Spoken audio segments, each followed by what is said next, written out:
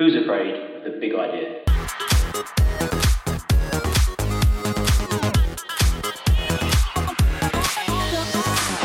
Welcome to Who's Afraid of the Big Idea, with me, George, and Jamie, a retail podcast tackling the industry's biggest challenges, opportunities, and innovative thinking.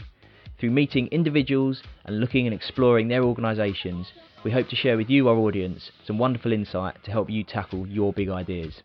Enjoy the show. Hi everybody, welcome back to another episode of Who's Afraid of the Big Idea. Today we're going to try something a little bit different. So please, after the episode, let us know what you think about it. Hit us up on Twitter or our website and get in touch and let us know. But essentially what we want to do today is discuss some recent retail experiences we've had. So George recently got back from a wonderful holiday to Cyprus, and this is in fact the first time we've seen each other since your holiday, George. And George was grumbling on about a couple of retail experiences he had on that holiday, which I think is possibly testament to his passion for quality customer service in retail.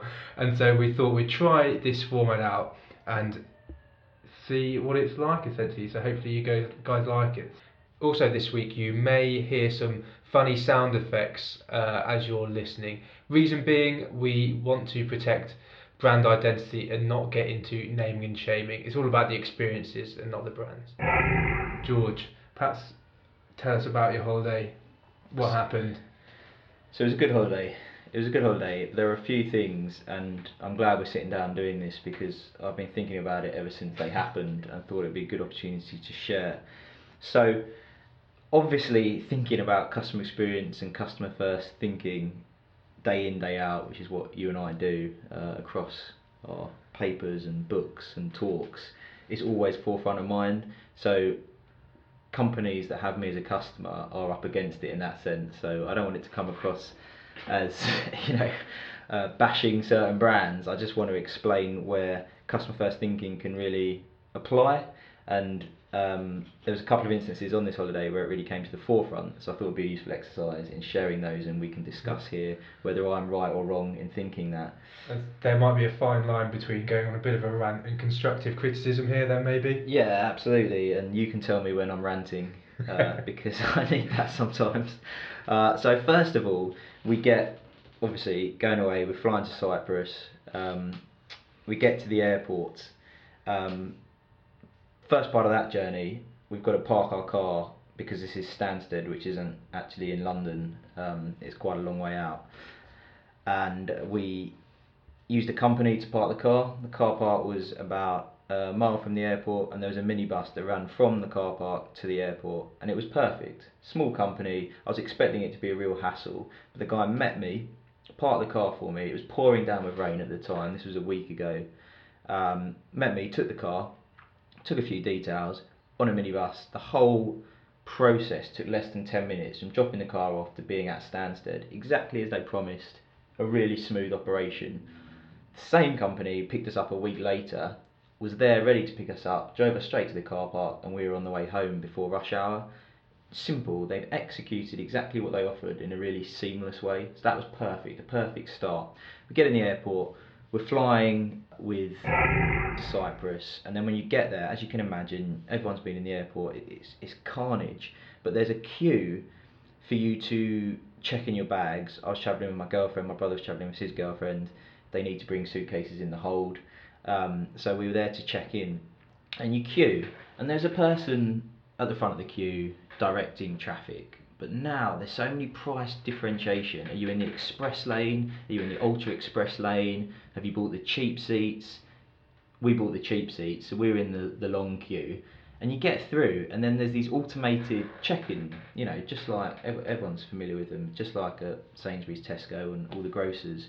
You can check in your own bag, but the pods that are used to check in just appear at the end of this queue, so there's no real logic to who goes when. You get to the end of this queue, and then essentially what happens is you join another little queue to get to check in your bag, and no one's really sure what queue they're in because the pods for checking in aren't in a logical order. They're just spread out in front of you.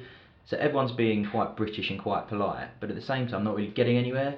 So the first frustration is just checking in a bag. Really, really overcomplicated process that could be very simple with a bit of signage and a bit more manpower on the ground. Anyway, you get on, and in the queue, I kind of skipped a point here, but in the queue before checking in, you have mobile check-in, you have online check-in. With Ryanair, you don't automatically sit together if you're booking with passengers. There's a fee for doing that. And, you know, that's a straight away a frustration point, but I can understand why. You know, in terms of their objective, their brand mission, we offer cheap seats if you're happy to get from A to B. That's fine, and they deliver on that, don't get me wrong.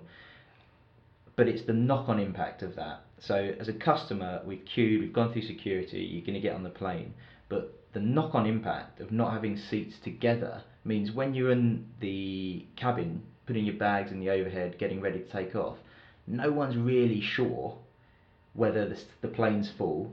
So everyone is on the edge of their seat, thinking and hoping, please be me, don't let anyone sit next to me, am I going to have a free seat? And what this creates is everyone's kind of standing on edge, not really wanting to commit to their seat, and it causes delays, and everyone is just fighting on the runway to either sit down or to be close enough to where there might be a spare seat, or to move in their bag in the overhead. So it creates this really already quite tight-knit, pressured situation. It turns it up 10 notches, which for me as a customer, you know, you just, once you're on the plane, then you get the tannoy announcement saying, we hope everyone enjoys their flight. It's just ironic, isn't it? Like, how's anyone going to enjoy the flight based on this so far? So that was the first thing, and in my take on it is, you know, when you get to the airport, clear signage, a person directing you to where you're checking your bag, or then once you get to the end of the initial queue, directing you to which podium you should take on. Quite a simple adjustment. And when it comes to adding on the fees for sitting next to you, has everyone within the organisation considered the knock-on impact of that and the environment it creates as a passenger when you're on the runway and the taxiing? And I'd be interested, I don't know, but any, you know, delays caused in terms of takeoff or in terms of people sitting, those microsecond, might even be minutes of difference between a plane being in the air and being on the ground, huge cost implications for businesses. So that was the first thing. I've got that off my chest now. I don't know if you've had similar experiences, Jay, or have any other stories you want to share while I've been away, because I know you mentioned a couple as well. Well, firstly, I think it's interesting that there was a queue to join another queue. That seems a very British thing to have. But I guess the overarching point is around budget airlines and customer experience and where they find the perfect balance. And I think there's an argument to be had that budget airlines should perhaps focus more on that customer experience. They've penetrated the market now and carved off a huge portion of the market. I mean, I don't look anywhere else, certainly if I'm flying into Europe, than a budget airline. So I think there should be a more of an emphasis placed on customer experience in that journey. And I think, you know, the experience you had certainly highlights that, and I think there could be more. There's more that could be done on that front, because you don't have to, you know, haul people around like sheep anymore. Well, it doesn't have to be, in my mind, it doesn't have to be one or the other. You can deliver an experience at that price level. The suggestions here are simply, I suppose the question is, what is the, other than a monetary, another revenue earner in terms of sitting together, does the money made from having that as a option, as a revenue stream, outweigh delays and potentially losing repeat custom? That'd be an interesting question, I think. And then secondly, in terms of simply having, there are members of staff on hand already there, so the cost of having someone to direct you to these podiums is already being incurred by the airline. So they're already there, but it's just, there's such a bottleneck of people, and then everyone wants to make the most of their holiday, so everyone's in this mindset. And I think it's just simply a case of signage or doing things a little bit differently, having an extra member of staff there to say, hi, this is where you go. That's it, that's what I'm talking about. And it's those little differences which can make a real difference in your overall opinion, because already you're on the back foot before you've even started the flight. The reason I mentioned about enjoy your flight, for me, that experience started 2 hours ago when I arrived, and I'm already on a back foot. And I think it's very hard as a customer if you're put on a back foot for a brand to turn that around, however good the service might be. Because I was then really impressed by the service online. The stewards were really, really good. We actually developed a bit of a rapport with the guy, and it's a shame that experience wasn't reflected across every aspect of the journey. I suppose that's the point I'm making, and I don't think it's hugely costly to do that. I think it's all about mindset and just thinking from a customer perspective what can improve that experience. Yeah, I completely agree. I think the little things can make a difference, and the marginal gains, which is something that you always talk about specifically. And for me, recently, I got the National Rail app. I don't know, I think I'm the only person I know, in fact, who actually has the National Rail app, but I love it. And the reason being, they introduced a feature so that when I walk up to my station, which is East Croydon on the way to work, it pings me to say where my train is, what platform it's on, which is really simple, because otherwise I used to have to go and scroll through it or type into Google Maps or whatever it is to work out my journey plan. And that helps me, not least because I'm a 28-year-old with a back like Quasimodo, and hunching over my iPhone all the time leaves me with a stiff neck for weeks. And it's just a simple thing that I love, and has really kind of helped me buy into that as a brand. And I think that's just a really good example of a little difference which has a big impact on someone, because that's something I use every day now. I see their brand every day, and I love that simple service they provide me. Absolutely. Organisations of all different shapes and sizes can, in my opinion, thinking about that customer and thinking about the little things that make a difference, particularly the human things like that. It's a knock-on effect. I don't think anyone designing an app has thought about someone's back when they're leaning over, or that experience. And it's a really interesting point you make. So if I jump to, I'm in Cyprus now. Everything's got nice on holiday, but we're with a small company down on the beach, and they hire out boats, so anyone can hire a boat, a couple of hours, go out and enjoy the afternoon. And they're a small company. The guy is Hart, who started it about 15 years ago. I got chatting to him. Turns out they had about 45 employees. I didn't learn this till the end. It looked like a fairly small operation, but we went out on the boat, and within about 15 minutes, my girlfriend from the swell was getting really, really seasick, and obviously we'd hired this for about 4 hours. We didn't want the rest of the party to miss out on the trip, and I'm thinking, what are we going to do? Like, how am I going to get her off the boat? Are we just going to have to wait on the side? And we called the radio, and I was half thinking, I'm just doing this for her benefit so she can hear I'm trying to get her off the boat. And they picked it up within 10 seconds and said, don't worry, we have a safety boat going up and down, we'll be with you in 5 minutes. And I was like, this is an absolute result, because girlfriend's been sick. I've tried to be the hero, and I thought this isn't going to work, but I'm only going to fail. And then within 5 minutes, boat was over, got us onto the boat. Bear in mind, my girlfriend's been physically sick over everything, so the safety boat was covered in sick within minutes. They waited really patiently, started a conversation, tried to take attention away from the swell by talking about features, like really considered, really thought through, really human response, and then waited on their own time. They might have had other issues to get to, we don't know.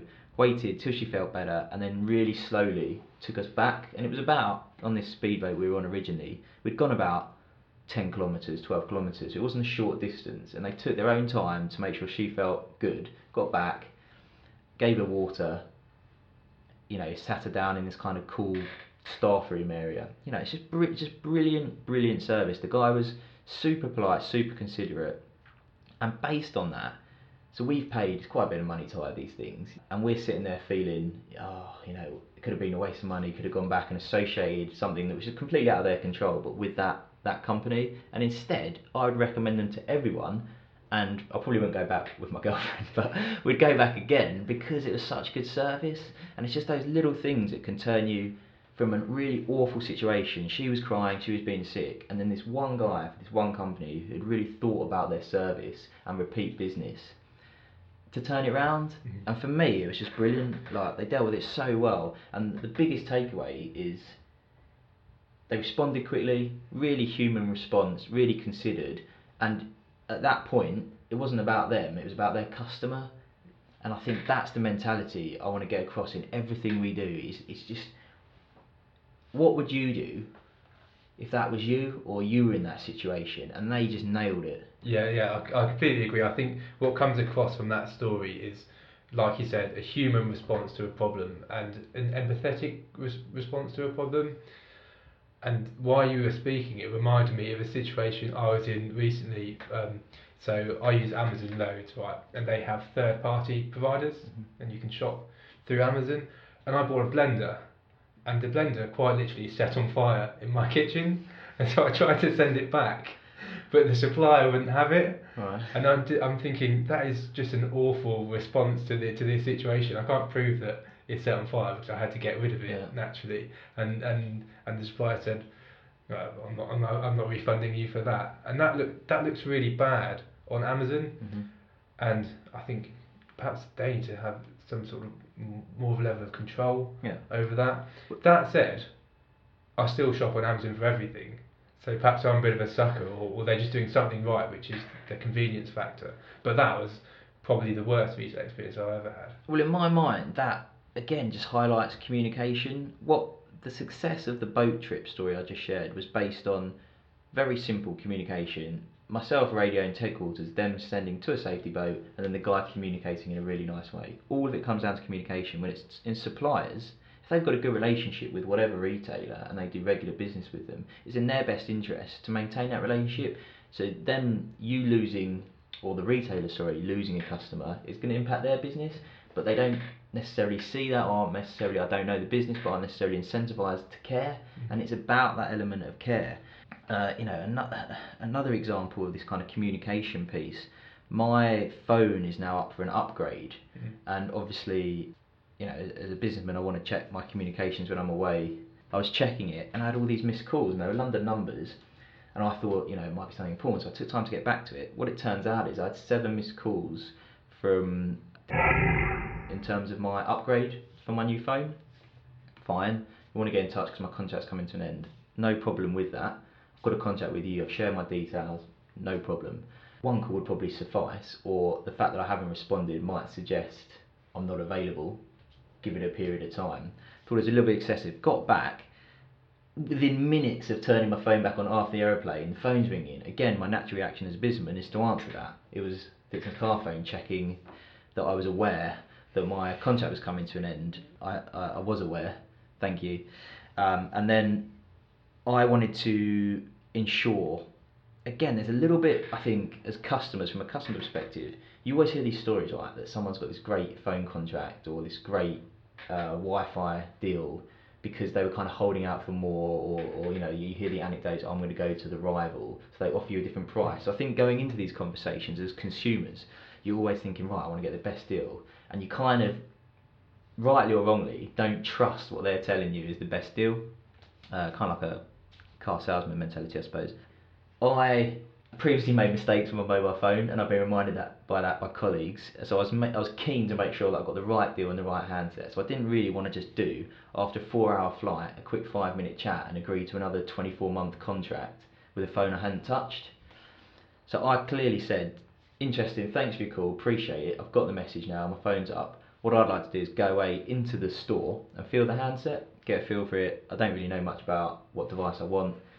Can I do that in my local, there's one in Greenwich, can I go and do that, and then you can call me back and I'll tell you if I want it or not. And he's like, okay, I'll call you back on Monday.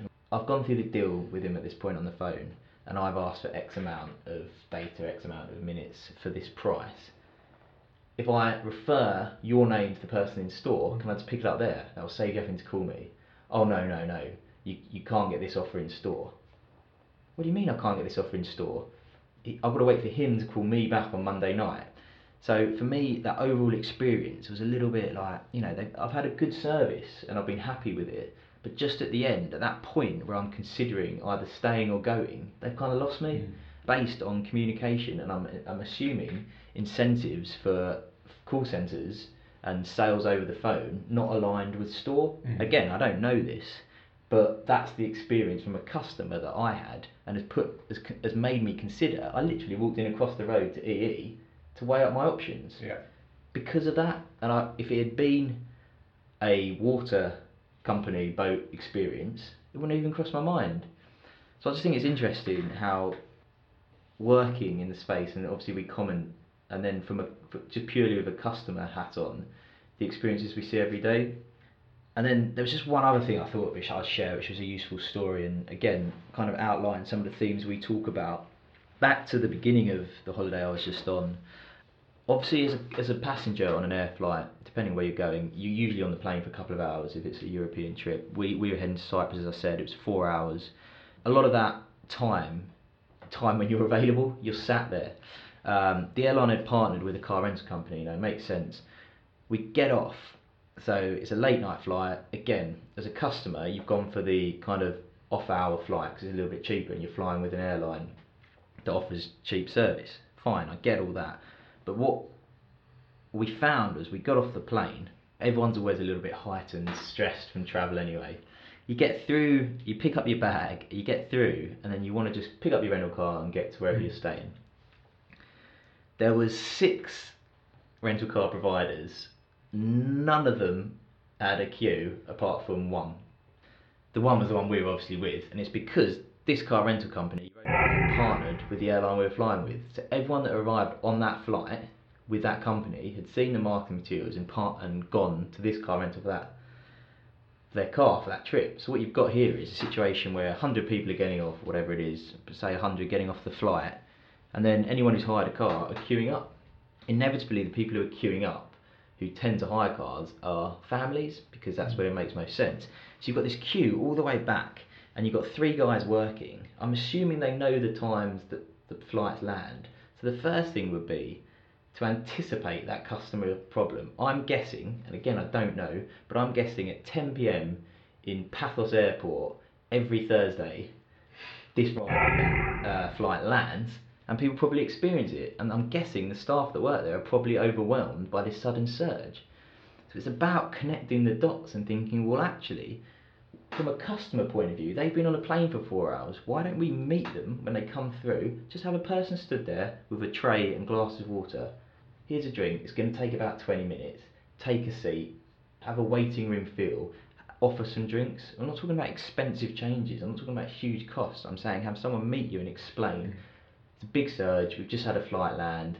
Rather than standing in this queue for 20 minutes, waiting whether you can leave to get a drink or to go to the toilet, you've just got off a flight. Take a seat, toilets are here, here's some water. We'll come to you, or we'll let you know when you're next served. And then that means you can relax. You've got all your luggage, remember? So instead of dragging it and, when you're in a queue and you're just shifting your bag forward 2 inches every time, then you get to the front, and in our particular experience, this was over an hour we were waiting. That's what it is, fine. We get to the front, and obviously everyone before us had hired hatchback cars.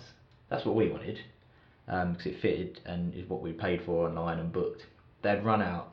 This particular sales agent was aware they'd run out, but instead of saying to us that unfortunately the car you booked isn't available, would you be happy to take this? It was turned round to, it's your lucky day. We're upgrading you to this. And we quickly realised when we said, well, actually, where we're staying is quite narrow lanes, we don't want a bigger car, thank you. It then turned around, well, actually, that's the only car we've got, so you are having that. And it's like, again, just be honest, transparent, think about your customers. I'm going to be in a better mood if I've been met, and then maybe more open to these suggestions. But because of every step in that process, I'm at the end of my tether, and you get to the front, and what you just want is a bit of honesty and to quickly move through the process. You then have to fill in these forms. If you're partnered with the airline, why not distribute those forms like immigration cards, where you can use that time or submit it, not necessarily send it from the plane, because obviously you don't have the signal, but electronically fill it in, and as soon as you land, but it can be done digitally. So if you're signed up to the Round app, for example, it's quite easy for them to perhaps partner with the car rental company. As a customer, you're absolutely going to consent to the car rental company sending you a message saying, car's not quite ready yet, make yourself comfortable in the airport, grab yourself a water. We'll then notify you when's best to come up to the desk. Oh, and by the way, during that 15-minute wait, fill out these forms so you don't have to do it here. Exactly. Quite a simple thing to achieve digitally. It's just simple things. firstly, like I said, plain lands, big group of people all going to this one thing. Maybe need extra staff. That's one solution. Everyone's queuing. Maybe meet them with some water and ask them to sit. Those little experiences put everyone in a better mood. So when they do get to the front and have to fill out all these forms, which is a necessary evil, I understand that. Either they should have been done previously, or they'll be in a better mood if they do have to do them there and then. And then what you want is just honesty. It's fine if the cards run out and these are the options. Explain that, but you lose trust straight away with your customer when there's a see-through sales technique. So yeah, I thought it was just an interesting example of all the experiences. Two relatively small companies compared to the other two, unknown. One a Cypriot water sports company run by a Dutch English family.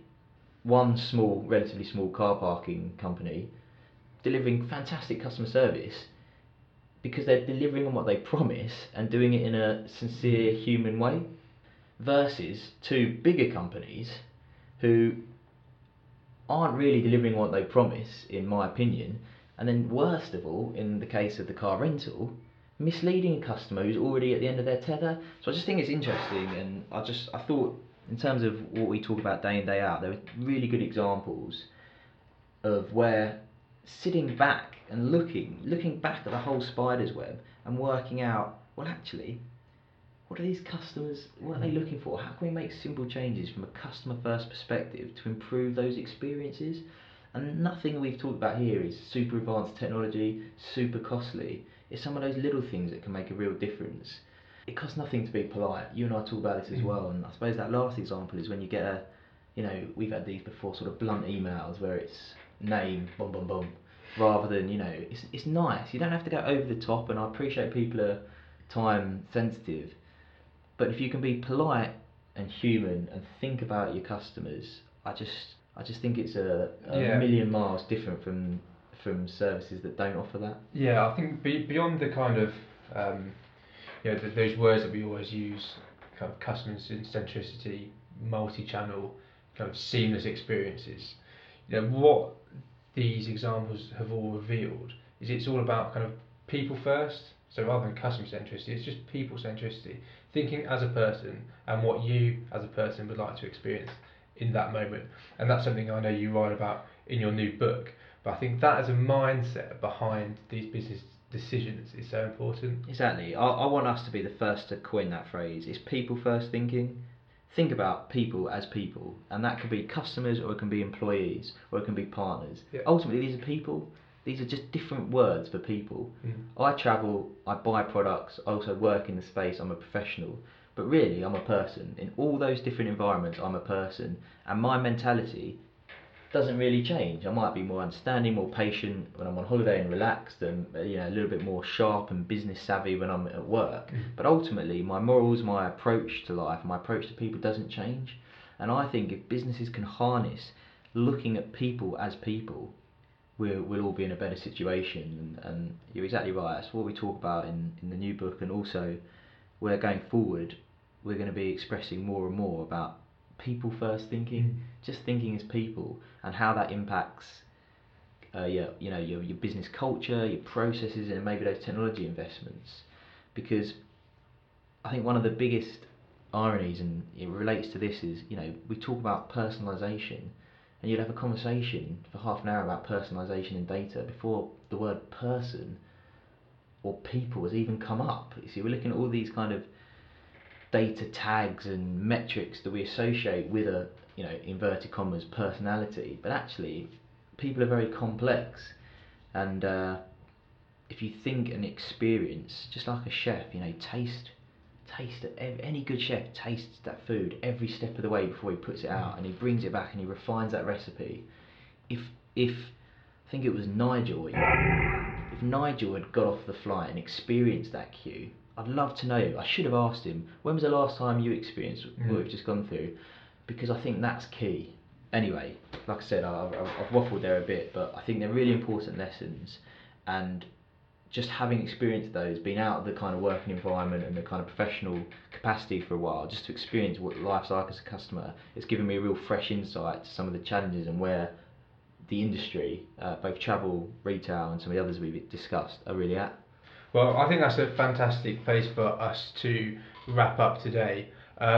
You guys listening, if you've enjoyed this episode, just let us know what you think. Perhaps share to our Twitter any recent good or bad retail experiences you've had, and that's at One Connected with the number 1. But for now, that's over and out from One Connected Community HQ.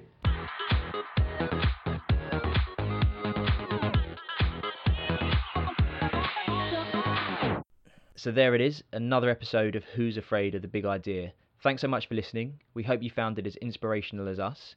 To learn more or to check us out, follow us at One Connected, that's the number 1, Connected, on Twitter, or check us out online at www.oneconnectedcommunity.com.